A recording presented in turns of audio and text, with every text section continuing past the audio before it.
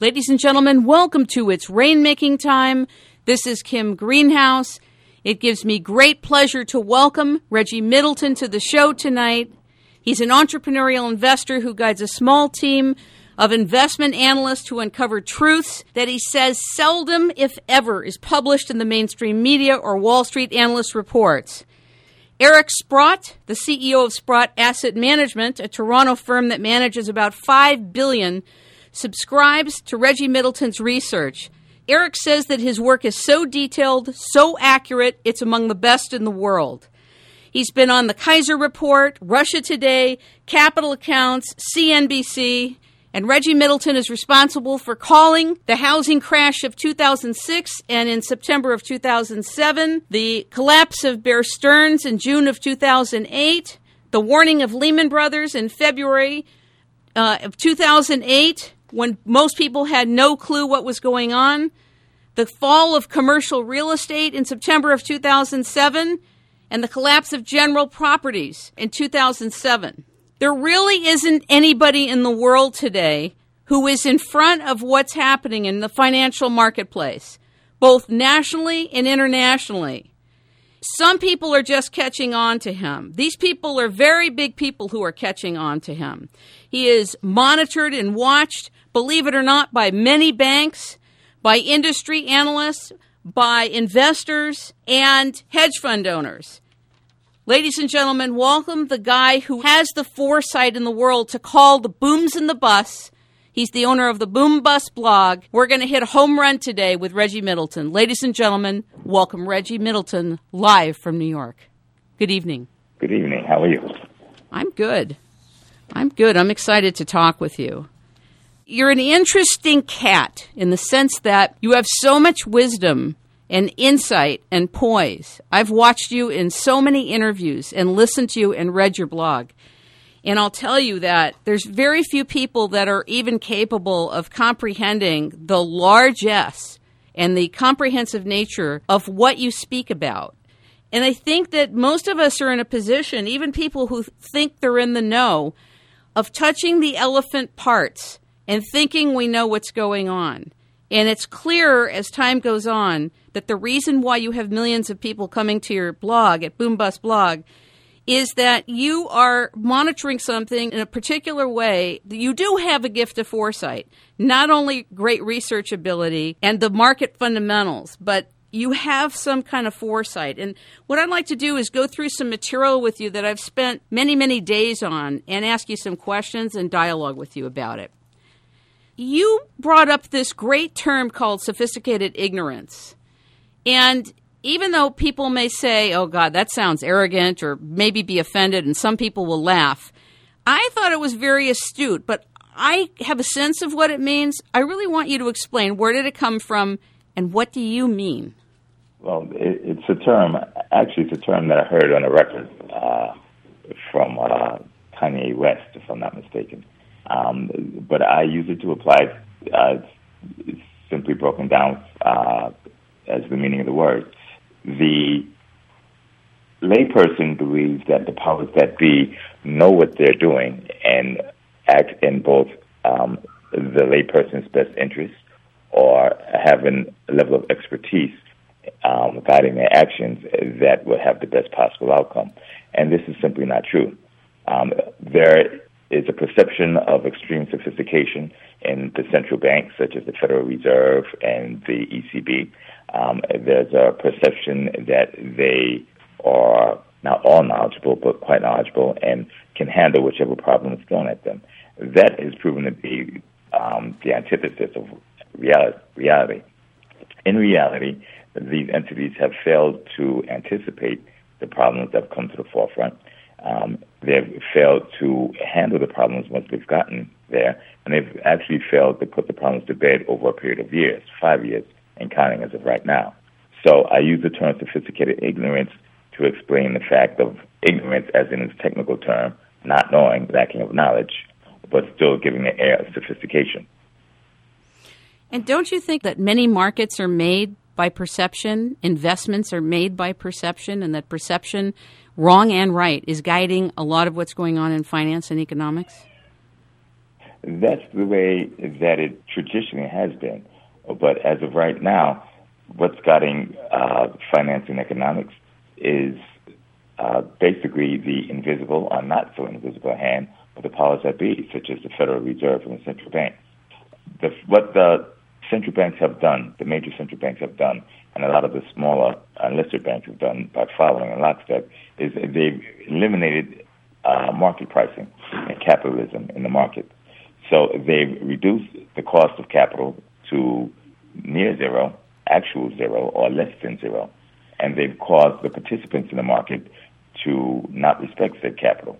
So they throw capital at certain risks without, a requisite return, because basically they never paid for the money. It's not their money. So even though perception may guide someone to go for a company because that company will promise X% return given X% risk, that's flown out the window. And right now, since they have capital that they haven't paid for, they can go after any risk whatsoever. And if something were to happen, it would blow up, they could always turn to the Fed or the Treasury for a bailout, or the ECB. And this is what's happening throughout most of the EU and much of continental Europe, the UK, and the US, and to an extreme extent, where you no longer have the mechanisms that make capitalism work traditionally, such as risk, reward, the responsibility for, or the punishment for failing in the marketplace, which is to go out of business, or the reward for succeeding in the marketplace, which is to exceed past those who failed. Right now you have failures who still run the market in a near monopolistic position, such as the big banks. And you have those entities who could potentially succeed, but they can't succeed because the big fat-fingered hand of the powers that be, such as the the central banks, have created a marketplace where market pricing doesn't exist. I have a very strange question for you that seems like an obvious answer, but as I thought about it for days, it doesn't seem as obvious to me anymore, and it's this. What business do you think the banks are in now? When we were young, we used to think the banks were in the business to lend money for an interest rate. But what business are the banks in, given the current conditions of the world and the activities of the banks? Because it doesn't look like that's what they're about. When you say banks, right now the term bank is used to describe a very, very large cross-section of entities. Way back in the days, banks were entities that lent money. And they lent money, they assumed the risk, they underwrote the risk, they attempted to gauge how extreme that risk was, and then they lent money at an interest rate commensurate with the risk plus profit. Okay, that was back in, the 1700s, 1600s, 1800s, etc. Right now you have a cross-section of entities, and a lot of them are called banks. You have savings, S&Ls, you have regular retail banks, commercial banks, investment banks, a plethora of entities. But the biggest banks are not those entities that lend money. The biggest banks are basically hedge funds. They're federally insured hedge funds. They're entities that speculate, trade, and they're insured by the federal government against failure. And they also have a license to lend money and to collect savings. The problem is, for the most part, they don't make their money doing it. And the fat-fingered hand of the Federal Reserve has dropped the risk, has dropped the reward of saving to near zero, or less than zero. So these banks cannot afford to make a living by lending money. So they speculate by buying risky objects, risky assets. If the risky assets go bust or the value drops below a certain level, the regulators have given the green light to go ahead to ignore the value aspects of these assets in the anticipation that they will somehow go up in value. But if you run up into a bubble, you get to the tippy top of the bubble busts. But if you claim the value of the assets at the top of the bubble, hoping that the bubble reinflates itself, as long as the bubble has not fully reinflated, you'll never get that asset value back. So it's a useless game to pretend that it's worth something that it's not, in the anticipation that someday it will be. The conversation that people have about the market fundamentals, let the markets do what they will. Let them work organically. Let them express organically. I accept that, except that the markets are no longer just organic. They're synthetically being altered and interfered with derivatives and credit default swaps and all kinds of other activities that are not the traditional markets that people grew up with 50 years ago, 100 years ago. Do you agree with me or do you disagree with me? I agree that the markets are no longer functioning as capitalistic marketplaces as the free market. But the markets probably never, especially in the U.S., function as purely capitalistic open markets.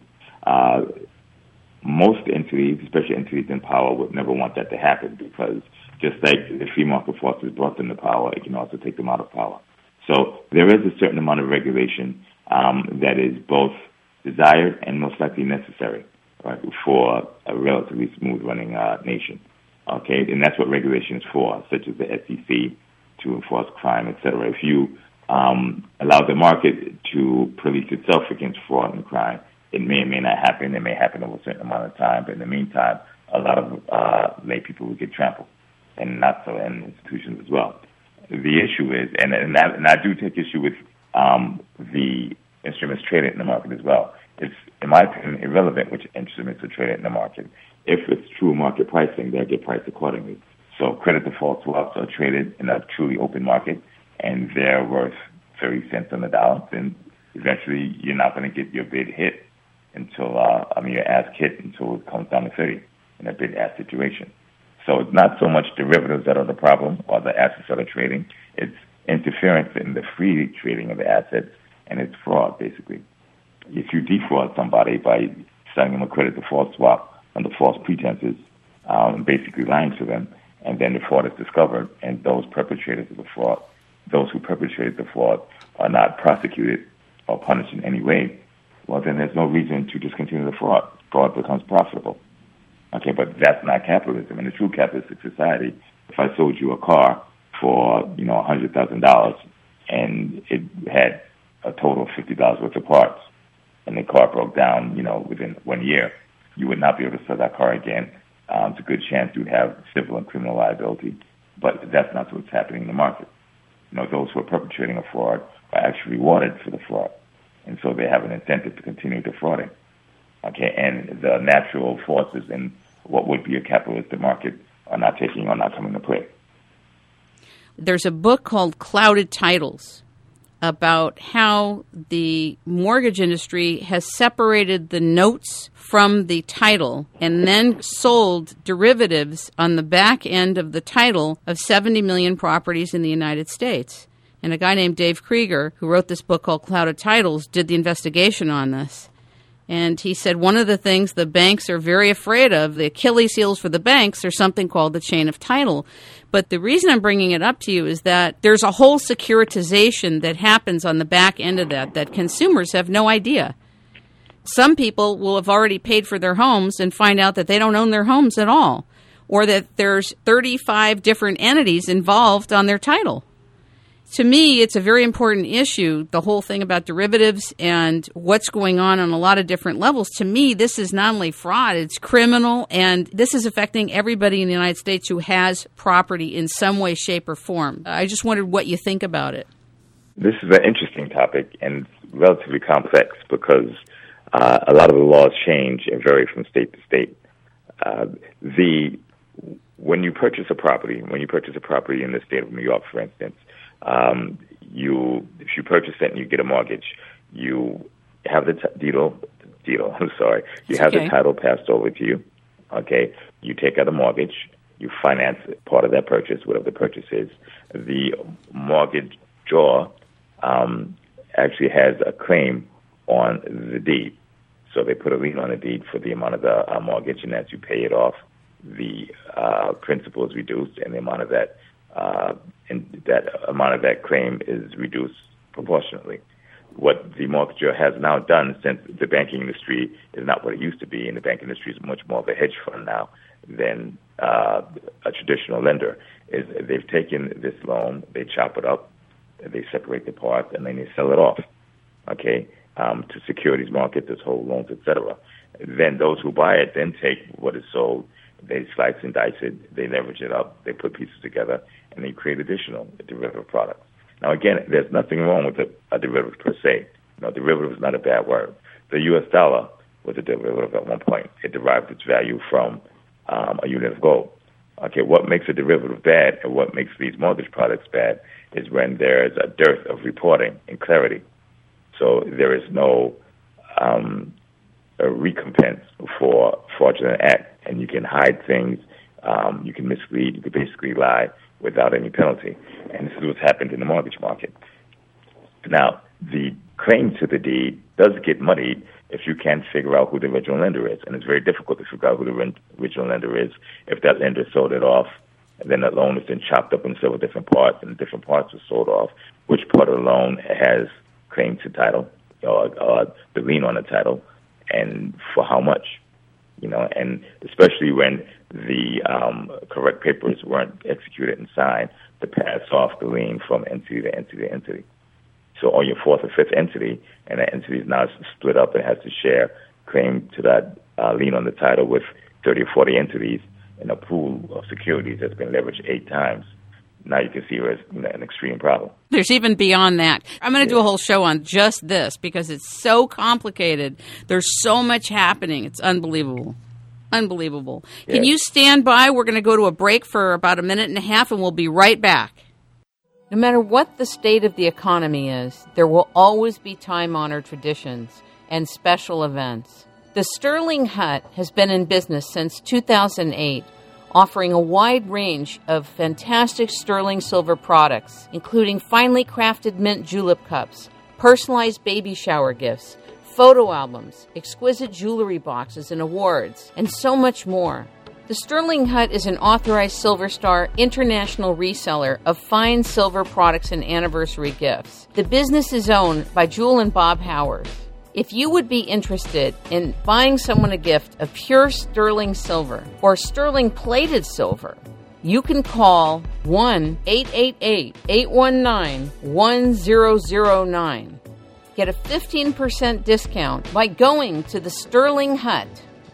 The Sterling, Sterling, Hut, HUT.com, and saying it's rainmaking time. They will honor a 15% discount for you. Beautiful sterling silver gifts for all of life's occasions. Manufactured in Italy and handcrafted by skilled artisans. They can also be engraved in sterling picture frames, oval and rectangular silver trays, champagne ice buckets, silver goblets, coffee and tea service, coffee pots, silver mugs, candelabras, and silver jewelry unrivaled in design and style. Go to the Sterling Hut at sterlinghut.com. And back to the show. Welcome back to the show. This is Kim Greenhouse.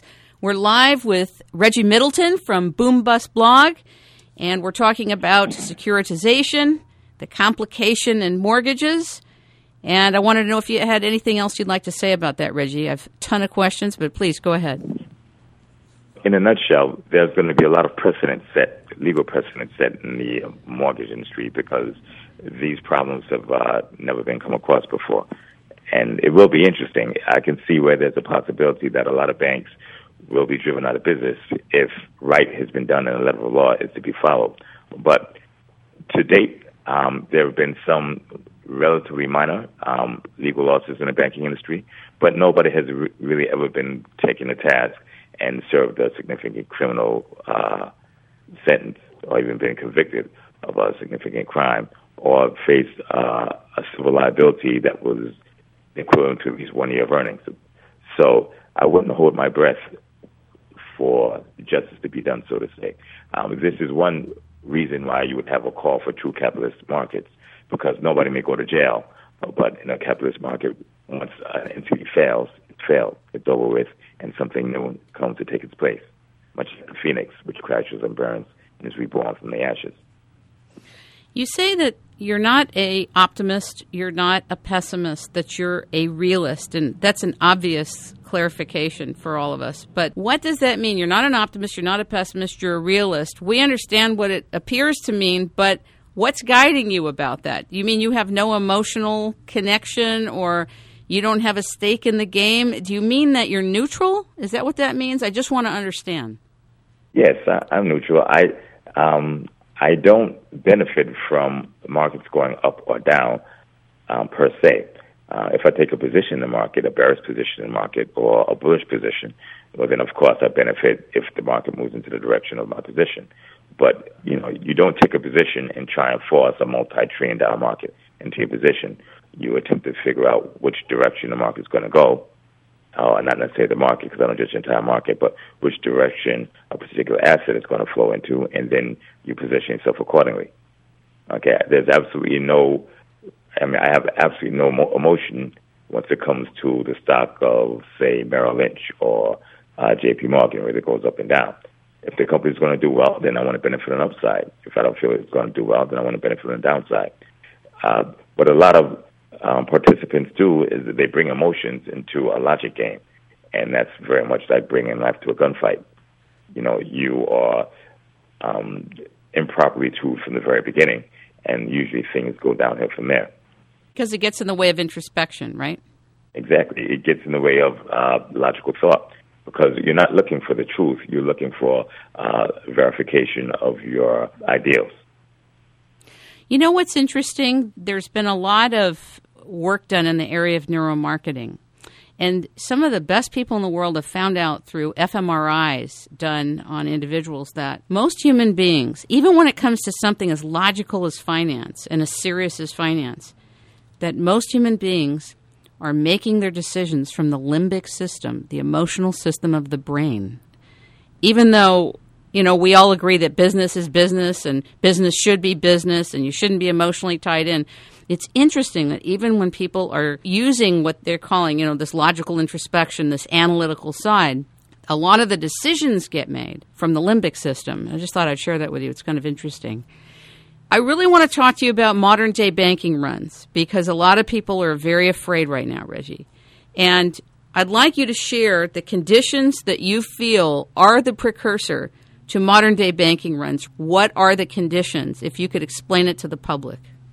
Well, the conditions for a banking run, especially as it pertains to the current time frame, is, number one, a bank in distress, whether it publishes the fact that it's in distress or not. The stress of the current banks in the banking system in the U.S., in Europe, and in Asia all stem from primarily the same thing, and that is a significant depreciation of assets on its balance sheet. The way the banking model works is they get $1, they then borrow $9, and then have $10 in assets. $1 in equity, but $10 in assets. So that roughly 10% equity. They then go and do things with those $10 to attempt to make money. They either buy assets, or they make loans, or they may trade back and forth to try and create revenue from spreads on purchases. But whatever they create some type of activity to try and make money. Now, at a 10-to-1 leverage ratio, that means they have $1 of equity for every $10 of assets. They're very sensitive to profit and loss. So let's suppose that they had 10% gain on that $10 that they had. That would be $1. It's not truly a 10% gain on the equity. It's a 100% gain, because remember, they only had $1 of equity. So they had 10% on total assets, but they had 100% return on their equity. And it sounds like a good deal, because leverage works very well when you make money and the market is going up. But, whatever deal you make with, an angel, you may make with the devil as well. Because when the market goes down and they lose 10%, right, they don't lose 10%, they lose 100% of the equity.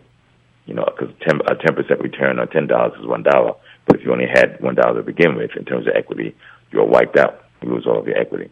A bank that has all of its equity wiped out is essentially worthless. And then other banks don't want to do business with a bank that actually has no equity to give it in case something were to go wrong. So if you have $1 of equity, you have $9 in borrowed money, you have 10% of losses, you're wiped out. And your trading partners now can't even sue you because there's no equity left. They can fight over the assets, but those assets are claimed by the liabilities from the borrower in the first place. And that is the number one aspect right now for a bank run, because you have fear of other banks being insolvent, like the bank that just had the 10% loss using 10-to-1 leverage or borrowing 10-to-1 times.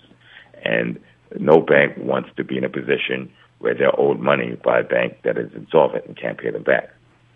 So they're very, very nervous. And so the slightest, bump in the night causes all the other banks to pull their loans and commitments from the bank that's feared to be insolvent. Where do you see modern-day bank runs happening in the next year to 2 years? Let's do a quick timeline. They started happening with Washington Mutual, with Bear Stearns, with Lehman Brothers, with Countrywide. All four of those banks had a bank run, and they all essentially happened the same way. It's not because the depositors, because Bear Stearns had very few depositors, actually. They had account holders in terms of securities from a retail side. But all those entities that are the counterparties that did business with these banks in terms of loans, credit default swaps, other swaps, contractual deals, were afraid, and rightfully so, that these banks were insolvent, and so they pulled capital away. So even if the bank wasn't insolvent, they were insolvent once the bank started pulling capital. So we have a long history in just the last few years of this happening. It's happening right now in Europe, where you have Greek banks that had a run on the capital, but it's being supported by the Greek Central Bank, which is in turn being supported by the ECB.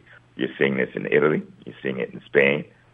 You will see it in France very quickly because France is heavily levered into Spain. So when you have a bank run it's heavily levered into Italy. So when you have a bank run in Italy, it causes every entity that realizes that French banks are heavily levered in the entity to pull capital out of the French banks. And so it's a domino effect. And it goes on, and it'll bounce throughout all of the EU, then continental Europe, and then spills way into the U.S. The same thing with Asian banks. Asian banks, particularly China, has a similar issue. The near future, what you're going to do is either the banks are segregated, so you ring fence or you protect the core banking services, such as lending and saving, and have the government protect those, and then let the speculative part of the bank sink and swim as they can. Or you have the entire banking system reset. Now, that's not the end of the world, and you had Henry Paulson back in 2008, come to Congress, literally with his knee on the ground, begging, saying, if you don't give us, $700 billion to $1 trillion or whatever it is, the world comes to an end. Banks have been going out of business for 2,000 plus years, and every single day the sun rose again. Now, it's the end for a CEO of a bank whose, retirement is tied up in the stock of that bank. But when a bank goes out of business, two new banks take its place almost instantaneously. That's capitalism. And that's the market, and that's the way it's supposed to work. The bank runs are inevitable. You're going to have some bank collapses. If somehow the powers that be manage to prevent that, and they will manage to prevent that because they're controlled by the oligarchs, and the oligarchs, of course, want to stay in the place of power, whether they perform or not, well, then you're simply going to have the failing banks suck economic activity out of the entire populace, the entire country, the taxpayers, possibly the world. You can limp along with the injury, or you can let the injury heal, then you can run along at full speed. But no matter which way you look at it, you're not going to be going at full speed in the near term. I can't remember if it's on your blog or in one of the interviews that you were saying that Spain should not have banned short selling at this time. Can you explain why? Because it doesn't work. The U.S. banned short selling in 2008, and the banking ETF index, if I'm not mistaken, dropped 48% from the start of the ban to right after the ban was ended. And after the ban was ended, what everybody did? They shorted the banks. Attempting to tell the marketplace to time out does not enable you to win the game. If you're playing football, okay, and you're running, somebody's running after you and about to catch you, right before they grab you, it's not the time to real time out. You can do it, especially if you control the game. But, that does not prevent the tackle, because when timing comes, you're exactly where you started from. And, you're going to get tackled anyway. So the way to work is let the game play, to fruition, and let the markets do as they want. The short sellers actually have a useful place in the dynamic life cycle of the market. They create a floor by having guaranteed buyers. When you short a stock, you basically borrow from somebody and then sell it in anticipation that the price of the stock falls. If the price of the stock falls, or even if it doesn't fall, eventually you have to buy the stock back. That gives you natural buyers in the market. So there's automatically a floor somewhere in that stock's price or that commodity's price, because you have short sellers who have to buy it back. either to cover their losses or if they made a killing to monetize their gain. You don't get your profit until you complete the trade and you buy the stock back. By eliminating taking short sales out of the market, number one, you prevent that flaw because now you don't have natural buyers. If everybody decides that, J.P. Morgan is truly an insolvent bank and nobody wants to do business with it, well, then you just sell the stock and they're going to keep selling and selling and selling, right? And you don't have natural buyers. You have people who are going to buy it, in the anticipation that the people selling it wrong. When they find out the people selling it were right, well, then they sell it. You're going to sell and sell. When you don't have buyers, then you have a very large gap in the bid and ask. And then when there eventually is a sale, it drops like a rock. And another argument to go against or to support the Bain or short selling is the fact that, so what? You have entities that are shorting in a stock, bank stock. If the bank stock is worthless, that's why it's being shorted. If it's not worthless, then the short sellers get burned. And that's how the market works. But, you have entities who are trying to say, time out, don't tackle me now. And that's just not the way the game should play. Because eventually, when you say time back in, you're exactly back where it started from. I want to talk to you about the banking sector and government debt and how they're intertwined. I think the public needs to understand this. This is very confusing. One would think that it's obvious, but it's not. And we're going to go to a quick break, and we'll be right back. Clayton Nolte spent 40 years studying and observing water. He is in love with water. He's dedicated to water. He has a relationship to water. And he's created these marvelous devices. And these devices go under your sink. They go in your shower head. They go in your main water line of your home. They go to your farms.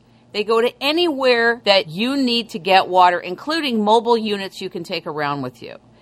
People report that you get fresh tasting, invigorating water that has a low surface tension, greater density, no more dry skin. You don't have to use as much soap when you're washing. It reduces the chlorine requirements for spas and swimming pools. It reduces corrosion in deposits and pipes. It increases the longevity of all of the systems that use water and reduces odors around water use facilities. And one of the big things it does is it improves the growth of crops with increased biomass. You need to go to naturalactionwater.com and read about the benefits of the devices that Clayton Nolte made. When you're done with that, we also did an interview with him, but if you really want to bring a totally different kind of water into your homes, into your apartments, into your buildings, into your farms, and in your land, go to naturalactionwater.com and call Natural Action Water at 928-567-6466. 928-567-6466. And back to the show. Welcome back, everybody. We're going to talk to Reggie Middleton about the big picture that the banking sector and the government debt are totally intertwined, and that the collapse of the banking sector could mean the collapse of the government finance. Reggie Middleton, I want you to talk about this so that people get it. Banks are used to be the guaranteed buyers of government debt. At least that's the case in the large developed countries, much of the EU and the U.S. as well. And what the government does, and the governmental related entities such as central banks, is they allow the banks to buy government debt by giving preferential terms, low interest rates, free money, which is called ZIRP, zero interest rate policy, etc. And then the banks buy, the government goes to lend money, so they issue bonds, right, which are basically securitized loans. The banks go and buy these bonds.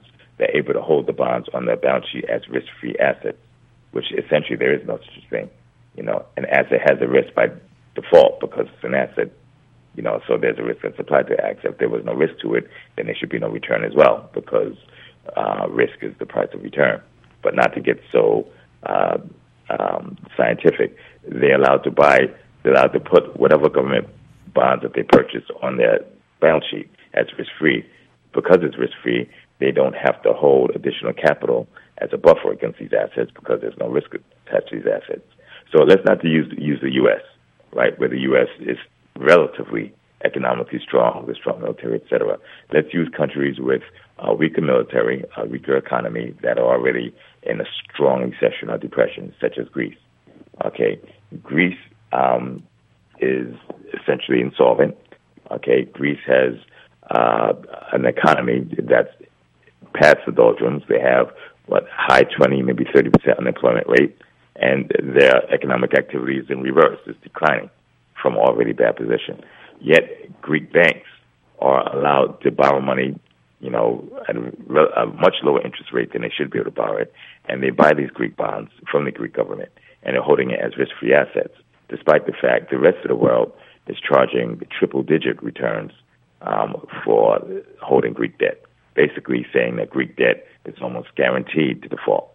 Yet the Greek banks are holding this debt on their balance sheet as risk-free. In exchange for that, they don't have to hold capital against these bonds, despite the fact, again, the rest of the world said these bonds are guaranteed to default and they're close to worthless.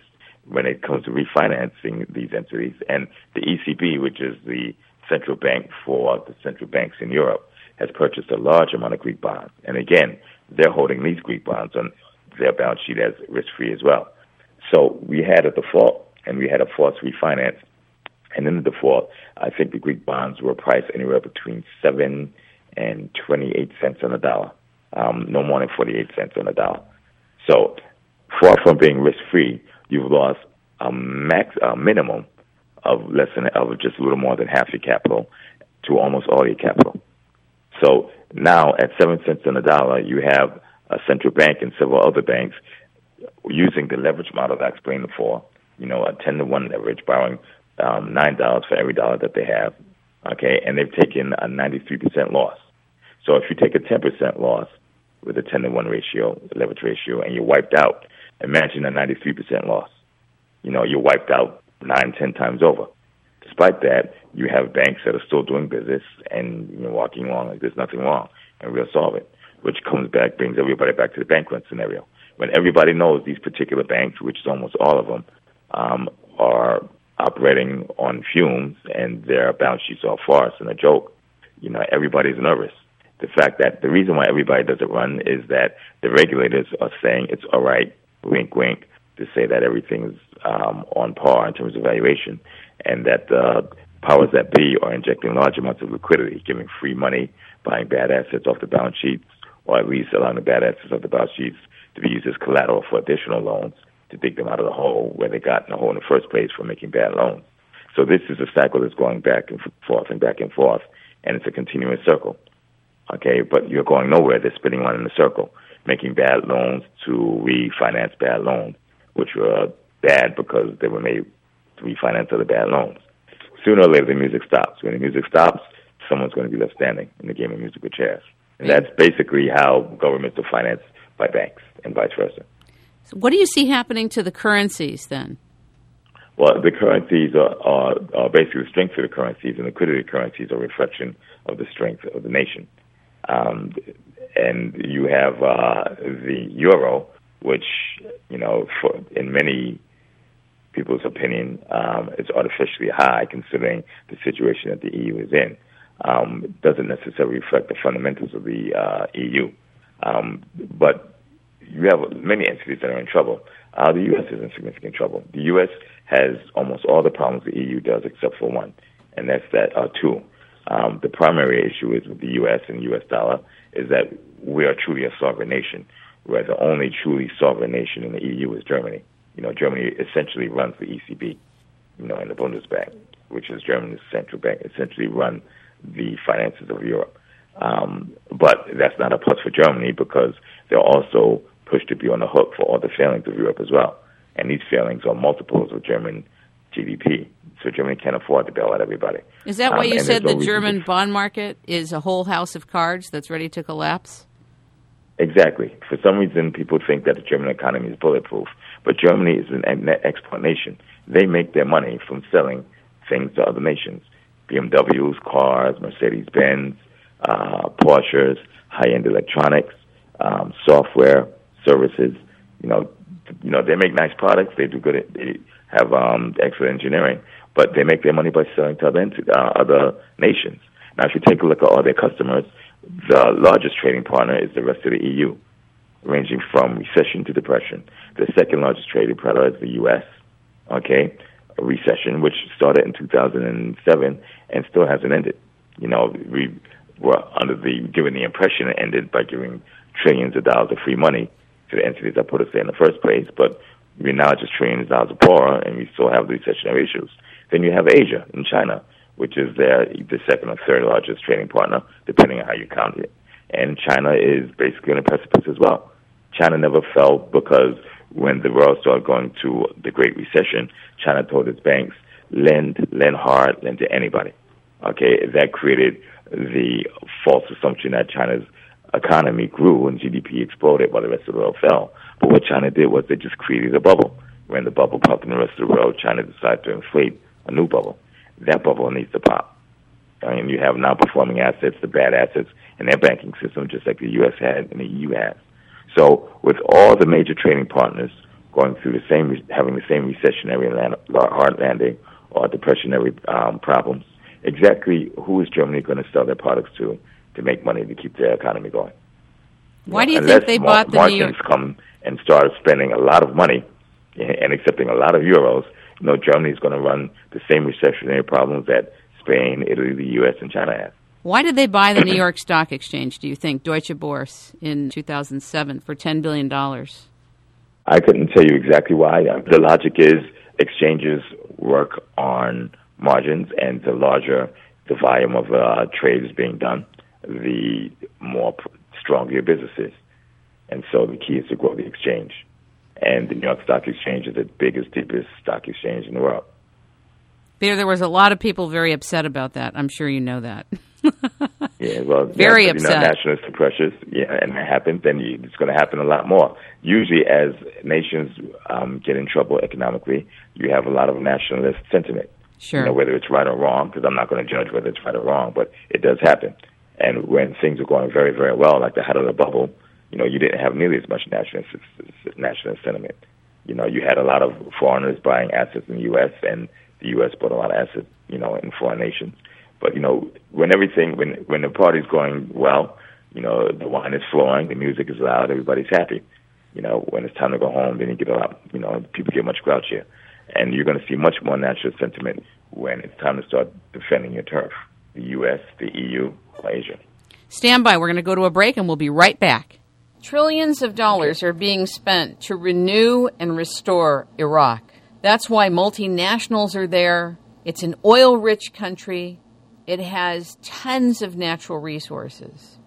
And though it's war-torn and it is evolving as a marketplace, there just may be a bull in the most unsuspecting place in the world. I don't know how many places of the world that you know are debt-free, or most of their economy is not based on debt. Iraq is the only one I can think of. For those of you who would like to do the necessary due diligence and possibly be involved in having the currency of Iraq called the dinar, go to dinartrade.com. Dinartrade.com has been known as the largest Iraqi dinar dealer since 2004 that's registered with the Department of the Treasury, has an A-plus rating with the Better Business Bureau, for which all currency imports clear through U.S. Customs. All of the currencies come directly from the source, are 100% authentic, and of non-criminal origin. If you can take a bet at a bar for $100, you can invest in the future of Iraq at Dinar Trade. Go to dinartrade.com. Welcome back to the show. This is Kim Greenhouse. We're here with Reggie Middleton. We're talking about the banking sector and government debt and conditions for a potential bank run. We've talked about liquidity markets. We've talked about Germany and Spain and Greece and the United States and how something is being set like a chain reaction to happen. And now I want to ask you about something that I think is very important in the business model area of business that you talk about, having to do with looking at Google, Facebook, and Apple's business model. I know you've spoken about it a lot. I hope you're not tired of speaking about it. But I think it's really important because as Facebook went public, there was so much hype about it. And I know that you have said that it's an overrated stock and the people aren't really seeing it clearly and doing the fundamentals on this. And I'd like you to talk about Facebook a little for a minute or so, and then talk about the two different business models of Google and Apple, which I thought was fascinating on your blog. Just a couple of minutes, if you would. Well, Facebook is a social networking stock, to a lesser extent AOL, to a greater extent MySpace, and quite a few others. Facebook is by far the most successful in terms of numbers, but it's still relatively small. And in my opinion, I think Facebook has more astute management than the other companies. That being said, it's speculation. It's almost a startup. It's very small. It's very young, and it has some of the stiffest competition of any of the companies in its entire genre.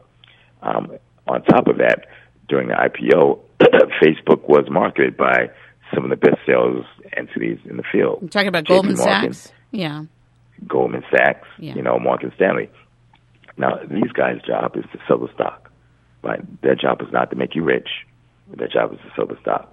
Their job is to make themselves rich by satisfying their customers. Their customer is the Facebook entity itself, corporate entity. It's not those people and entities who are attempting to buy the IPO. If that was the case, and if the analysts of any of these companies had any ability whatsoever, they would have said the same thing you've heard from me on my blog, that Facebook was extremely overpriced. I mean, overpriced by multiples. And that's what happened to the Facebook stock, basically. What the underwriters, the banks, did was they sold the Facebook stock into demand. They didn't sell it priced upon the ability to get a strong investment return. And they attempted to get the highest price the market would support. And if there was an indication that the market would support a higher price, then they raised the price. And they raised the price significantly. So it came out at, I think, at $38. It might have popped to $40. It closed about $38 later on that day. And then it's been downhill ever since. And, you can't really blame Facebook because, Facebook's job is to get as much money as it can at the IPO, and they got as much money as possible.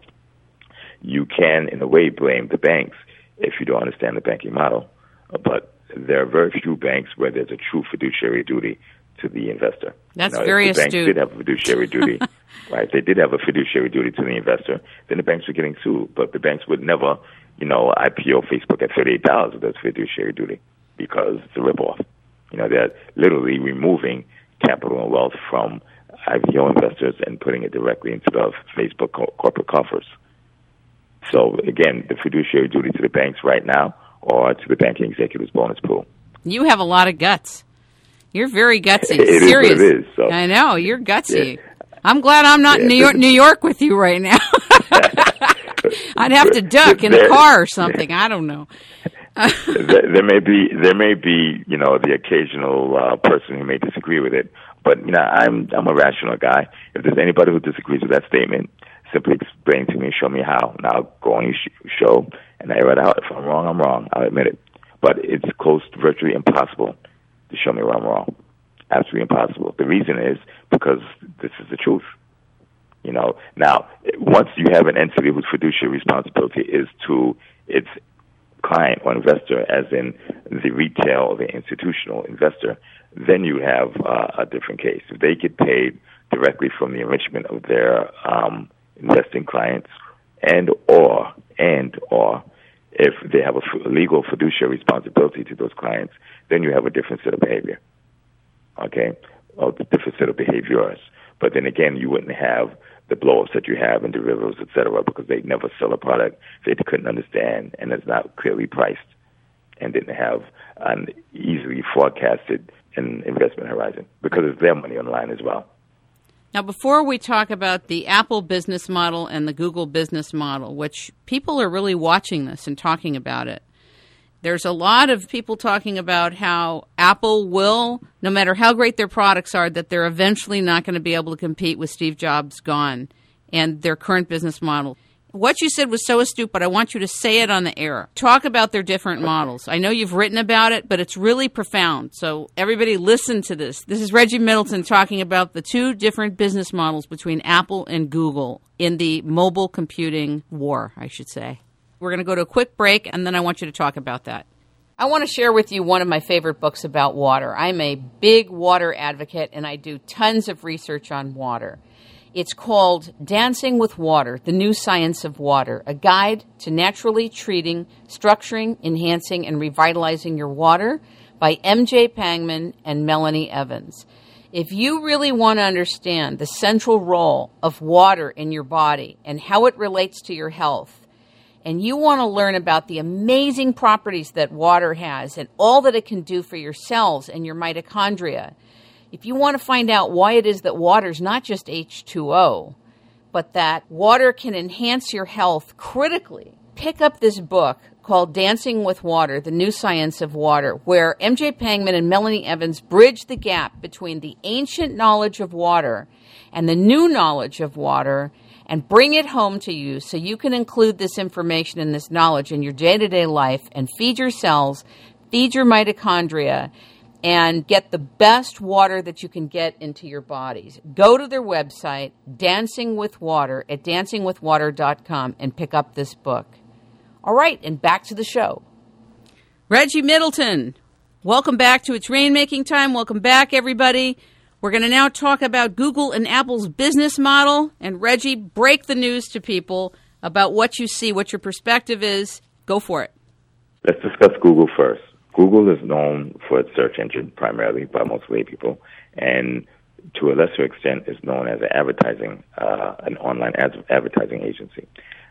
Google actually makes the vast majority of its money from advertising, not directly from search, but the advertising money that Google makes is enabled by search. Okay, but because Google started as a search engine and then started monetizing its search engine prowess with advertising, people mistakenly assume that Google is the tool that it used to monetize its business model. If I said that clearly enough, let me try it again. Google has a business, okay, and they use certain tools to monetize that business, to make money off the business initially. A lot of people are mistaking the tools that Google used to make money with initially with the actual business. Google is not a search engine company. It's not an advertising company. Google is a data company. Google's goal and its mission is to marshal, gather, control, resell, and manage data. And to that end, Google has extreme aspirations and is extremely powerful. Data is, whether it's the things that you search on the web, which is also data, whether it's information to seek things or to buy things, it's data, whether it's videos or for YouTube, which is data, whether it's files that you upload to Google Drive or send through Gmail, we're talking data, whether it's a telephone call that you make via your Android handset, which is data, whether it's files that you use through Android, Google Maps, navigation, any of the Google products. You know, it's all data-driven, and Google wants to be the gatekeeper for your data. Now, in a digital world, the master of data is essentially the master of the world, you know, as some critics would put it.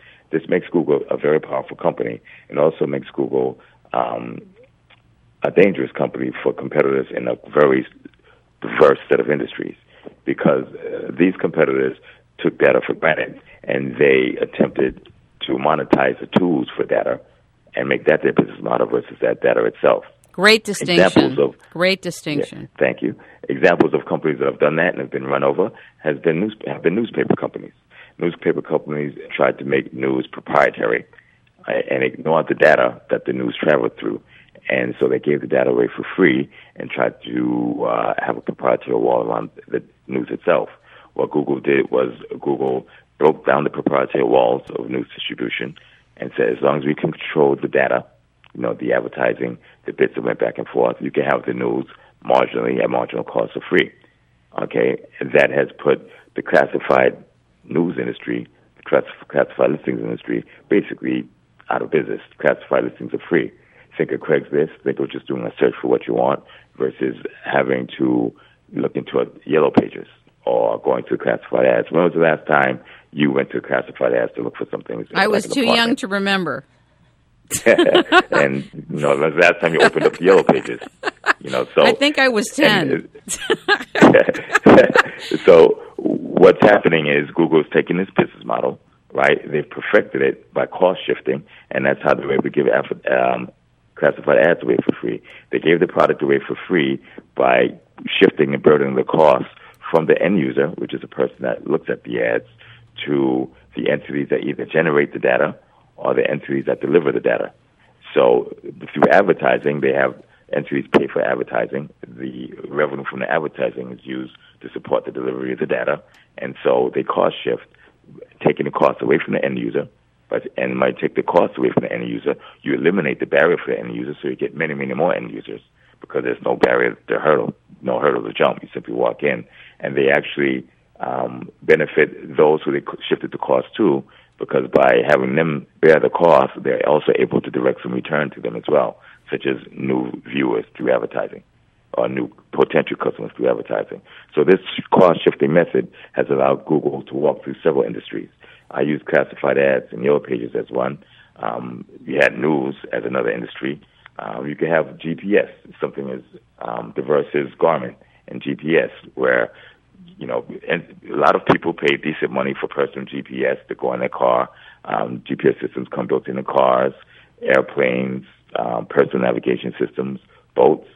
Right now, very, very few people buy standalone GPS systems, right? The reason is everybody has it in a cell phone. And right. If you look at the cost, how much do you pay for Google Maps? Nothing, because Google has cost shifted the expense from the end user to somebody else or to somewhere else. Okay, so you have GPS systems, you have news, you have classified ads, you have Yellow Pages. Google has now done this with cell phones by taking one of the highest costs for cell phone manufacturers, which is the operating system, and dropping it to zero. They've actually dropped it below zero, and they've made a negative cost by allowing a lot of the manufacturers and OEMs to share in ad revenue and share in the revenue from application downloads. So where you had an expense having to hire thousands or hundreds of programmers to develop an operating system and maintain it, and have this maintain operating system still end up inferior to Apple's, you now have a superior operating system to Apple's that you not only do you not have to pay for, but you actually get a potential revenue stream from. And the only effort that you have to exert is customizations. You have to pay for your own customizations, of which Google actually has a consulting team to help you with that. But they always started out being in very different businesses from the get-go. I don't remember Apple ever being in the data or data mining business. They're trying to control and know everything about everybody. They're in a totally different business. So are we comparing apples and apples? No pun intended. But what are we comparing? What happened was Google's predatory cost-shifting business model simply ran into Apple's turf. But Apple was not in that turf in the beginning. Apple used to be a personal computer manufacturer, and that's how they started in the 70s. Apple predated Microsoft, and Apple had a model of high-margin, high-profit devices, not to be sold in volume, but be sold at high margin, high profit. That worked well until Microsoft came along, and Microsoft decided to commoditize the item. So what they did was they sold a high volume of lower margin product. It's arguable that the Microsoft computers or Microsoft Power computers were inferior to the Apple computers. But what happened is once you get enough people on board and enough R&D goes in, the quality of the device goes up. At the same time that the cost of the device goes down. So you have PCs that were now costing 1/3, 1/8, 1/4, up to 1/8 what the Apple computers were costing, and were either close to, on par, or superior to the Apple computers. This essentially almost bankrupted Apple. Apple almost went out of business. Steve Jobs, who was ousted from the board, returned to the company that he started, and he reinvigorated Apple by changing the business model and attempted to compete with Microsoft successfully. And Microsoft is a different company than Apple. Microsoft sold software, but they worked very closely with hardware manufacturers to have a complete product. What Apple did was they created a complete product end to end, and then they looked for other industries of which they could take that business model and extend it to. It started initially with portable music players, with the iPod, and their business model of high profit margin, high margin devices, they then melded with the liberal arts approach of creating a device that was visually and aesthetically appealing. For the creatives. Okay, and then easy to use, number two. So they took the techiness out of it and made it very easy to use, very visually appealing, okay, and very simple, okay. And then they made sure they paid a very small amount for the part so they could sell it at a very high margin. They did this using newer technology than Sony. Sony had a complete lock on the portable media market, the Sony Walkman, a complete lock. Okay, Sony was taken out in a matter of years, and the iPod became the de facto standard. Apple took the exact same business model methodology and leaped into cell phones with it, and again, almost took over the cell phone, the smartphone market. Okay, a lot of people believe that Apple was the first in portable media players. They were nowhere near the first. They simply had a more usable business model. A lot of people believe, and these are people who don't follow the industry, of course, that Apple was the first with touchscreen smartphones. Not even close. They were beat by Nokia. They were beat by HTC, which manufactured phones for everybody, by Microsoft, Windows phones, by quite a few phones. They were beat by Samsung even. Okay? But they created a business model that was aesthetically appealing and had high margins. Okay? And then they did the same thing with the iPad. A lot of people believe that Apple created the tablet. Microsoft sold tablets back in 1992 or 93. We're talking 15 years before the iPad came out. Okay, but the iPad is a stripped-down tablet. It has less capability, but it's visually appealing, and it's very, very simple. Okay, so that business model has worked from industry to industry, from item to item. And Apple has done extremely well by using that business model. What Google has done is basically what Apple did. They stepped in. What Google has done is basically what Microsoft did to Apple. Google looked at the business model, looked at Apple's business model. It analyzed the strengths, analyzed the weaknesses, and so one of the weaknesses is that in order for Apple to continue capitalizing on that business model, it had to have very high margin. So Google took the important parts of the Apple product, recreated it, right, using superior technology, and they gave it away for free. So no matter how good your product is, if you compete with free, you're going to have real competition. Painful, terrible. That's what they did with the Android OS. Okay, so now you're still looking in the air to see who's going to win, and you still have Microsoft, who I think is actually quite a potent competitor. Isn't it monopolistic for Google to do that, to turn around, strip it down, and offer it for free? I mean, eventually Google may have to face some type of international monopoly situation if it gets more like that. I mean, they're going to have to deal with the Justice Department just the way Microsoft did. Well, there are two things. Number one, Google doesn't sell Android. It gives it away. Okay, and it never did sell it. See, Microsoft sold its operating system. So if you sell the operating system and then you attempt to undercut your competitors in price, then you could have potential antitrust issues. Now, that's number one. Number two, in order to have an antitrust issue, you have to have majority market share or be a monopoly. Okay, Google didn't. Google was an underdog. In 2007, they had less than 1% market share. 2012, they have about 56%, and they're the fastest growing participant in the market. Are they a beast? Are they the beast? That's how fast they're growing. They're growing like a beast. Yeah, well, they're growing like a beast. They're not the beast yet, but if they continue at this rate, they'd be, I'd say, in the 70s by this time next year. I don't know about you, but I'm scared of the cloud. I'm very afraid of the cloud. I like cloud computing for some things, but I'm scared that all our information is there. It doesn't belong on Google servers. Everything, your email, your whole life, your documents, your trade secrets. I don't know. I'm very much for still being able to have your own computer, take a laptop, have your data with you, not have it on some central server that you don't even know who's looking at it. What do you think, Reggie? Well, I agree with you. I'm quite paranoid, and I don't want my stuff on other servers as well. But, in this day and age, most people realize that, or should realize that, they've given up that privilege a long time ago. Every single time you send an email, you send your stuff to someone else's servers. Even if you own your own email server, right? Once you send the email, it leaves your email server and goes to someone else's server, and probably bounces through other servers along the way, right? Every time you make a phone call, your voice through digital data packets goes through the cloud, through the digital ethosphere. I can tell you right now how you and I could go through NSA right now. You want me to say the word and we'll go right to the NSA computers? Would you be interested? Yeah, I'm probably already there. But no, we're there. We're definitely there. If I say the word bomb, B-O-M-B, okay, we're there in about 2 seconds. That's how profound what we're living in is. It's actually even faster, and all emails are cleared through a central place. The new building that's coming up in Utah is going to make literally every phone call, every email have to be cleared, if you know what I'm saying.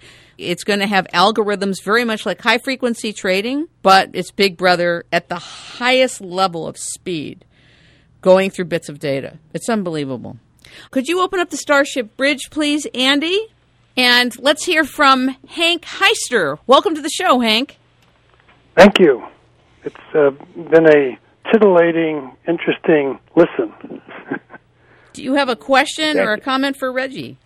So many of the topics that I have interest you've already discussed, but the one in terms of from a reality position, if we look at the hundreds of trillions of debt and unfunded liabilities that we have as a country and obviously the world, from a practical point of view of just servicing this kind of debt, where is the edge of the cliff? We're already either hanging over, or is this just an illusion? Great question. Well, once it comes to unfunded liabilities, I think you are going to have unfunded liabilities in perpetuity because many large entities or nations they're not forced and don't have the need to fund the liability immediately. Okay, you only have a problem when liabilities that are coming due cannot be funded or met.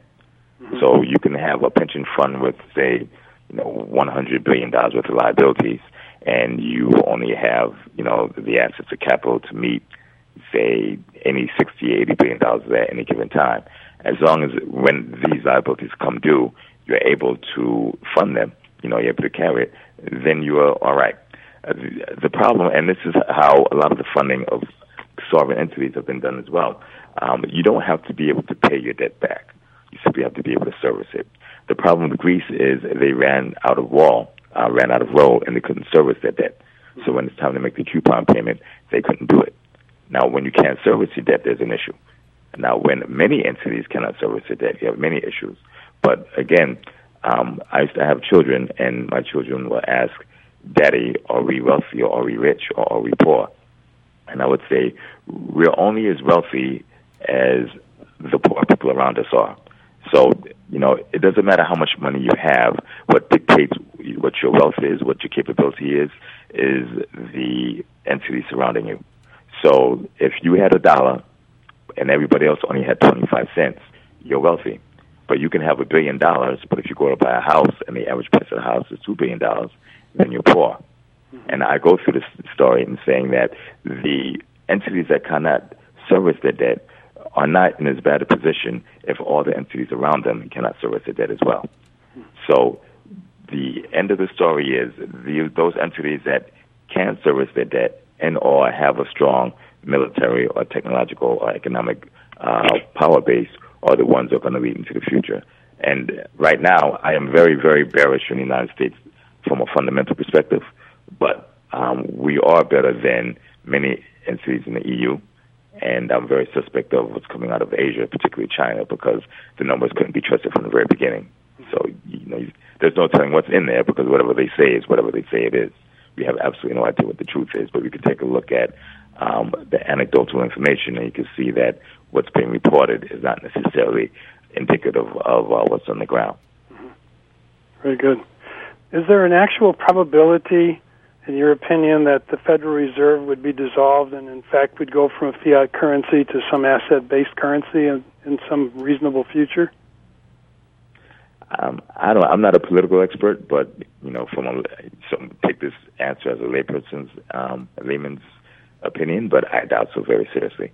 Mm-hmm. Number one, what's interesting, the discussion about the fiat currency, I believe all currencies are fiat because if you define fiat currency as a currency that derives its value from the belief that it has value, then that's practically any asset. If you go to an asset-based currency, well, then the value of that currency is based upon the belief that the asset that backs it has value, which brings you back to the fiat argument again. Very good. Reggie, do you think we're going to suffer from hyperinflation here in America? It's hard for me to tell. In order for inflation or hyperinflation to take place, you need the absence of deflation, and that there's nothing but deflationary forces around because there's no economic growth, there's no demand. So there has to be demand for inflation or hyperinflation to take place.